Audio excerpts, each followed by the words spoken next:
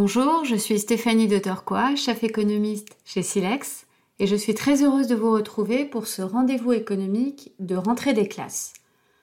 Un mot a ponctué l'été dans la sphère économique et financière, notamment aux États-Unis, et ce mot c'est la résilience.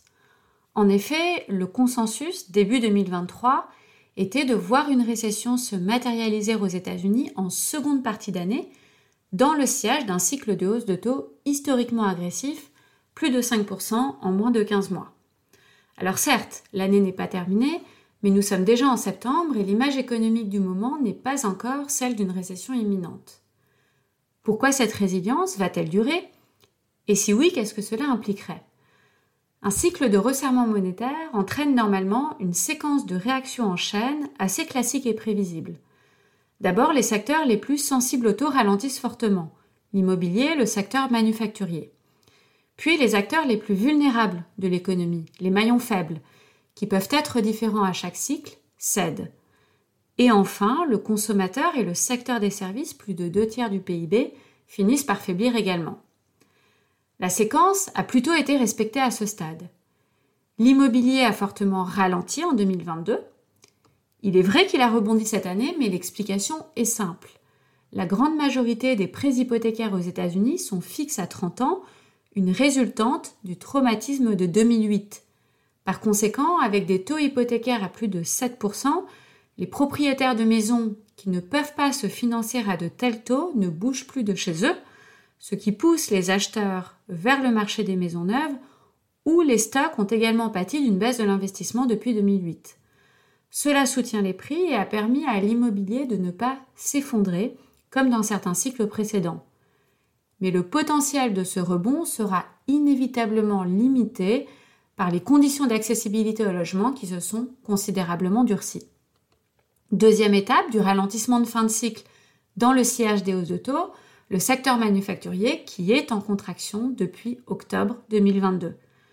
La troisième étape, les maillons faibles qui souffrent, s'est évidemment produite début mars avec les faillites de banques régionales américaines, conséquence directe des hausses de taux. Ces faillites ont été efficacement isolées, écartant le risque systémique, mais le durcissement des conditions de crédit et leurs causes, les taux élevés, sont toujours là. Elles vont finir par affecter la dynamique des prêts à l'économie réelle et donc la consommation. Et justement, cette consommation, elle tient toujours. Pourquoi ? 3 raisons principales. D'abord, le bilan du secteur privé s'est fortement assaini depuis 2008. En d'autres termes, les ménages et les entreprises sont moins endettés. Ensuite, les distorsions post-Covid à corriger. L'excès d'épargne lié aux soutiens fiscaux et monétaires pendant le Covid n'est pas encore totalement épuisé et la pénurie de travailleurs dans le secteur des services soutient les embauches. Enfin, l'absence d'austérité fiscale contracyclique. Le déficit public, au lieu de se réduire, comme cela devrait être le cas en période de surchauffe économique, s'est fortement détérioré en 2023. Certains de ces points sont structurels, mais d'autres ne vont pas durer. En tout cas, une chose est sûre, la résilience est généralement un tout. Une croissance et une demande résiliente, si elles devaient durer, impliqueraient très probablement une inflation résiliente. N'oublions pas que même si elle a bien baissé, l'inflation sous-jacente aux États-Unis est encore à 4,7%, plus du double de l'objectif des 2%. Donc, si le ralentissement économique de fin de cycle se matérialise dans un avenir relativement proche, il pourrait effectivement s'avérer plutôt modéré. Mais si cette résilience devait durer, la Fed serait contrainte de faire encore plus pour plus longtemps, générant un ralentissement plus tardif certes, mais aussi plus profond.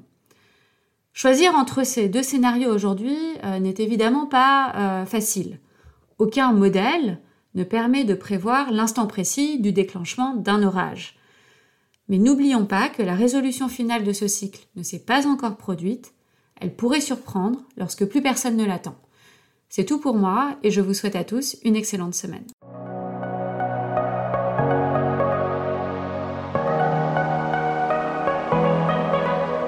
Ce document audio est exclusivement conçu à des fins d'information et son contenu n'a pas de valeur contractuelle. Il n'est pas destiné aux personnes qui seraient citoyennes ou résidentes d'un pays ou juridiction dans lesquelles sa diffusion, sa publication, sa mise à disposition ou son utilisation seraient contraires aux lois ou aux règlements en vigueur. Ce document audio ne constitue pas et ne doit pas être interprété comme une offre de service d'investissement, un conseil en investissement ou une recommandation d'acheter, vendre ou conserver un instrument financier. Les données chiffrées, commentaires et analyses figurant dans le présent document audio reflètent le sentiment de Silex sur les marchés, leur évolution, compte tenu du contexte économique et des informations possédées à la date d'enregistrement du document audio et ne sauraient toutefois constituer un quelconque engagement ou garantie de la part de Silex. Ils peuvent ne plus être pertinents au jour où il en est pris connaissance. Tout investissement en instruments financiers comporte des risques, notamment de perte de capital, et tout investisseur doit prendre toute décision d'investissement au regard de sa situation personnelle et patrimoniale, indépendamment de Silex, et en s'entourant au besoin de tout avis ou tout conseil spécialisé. À défaut d'indications contraires, les sources d'information sont celles de Silex. Silex se réserve le droit de modifier à tout moment le contenu et les termes de ce document. La politique de traitement des données est disponible sur le site internet de Silex. Tout droit réservé.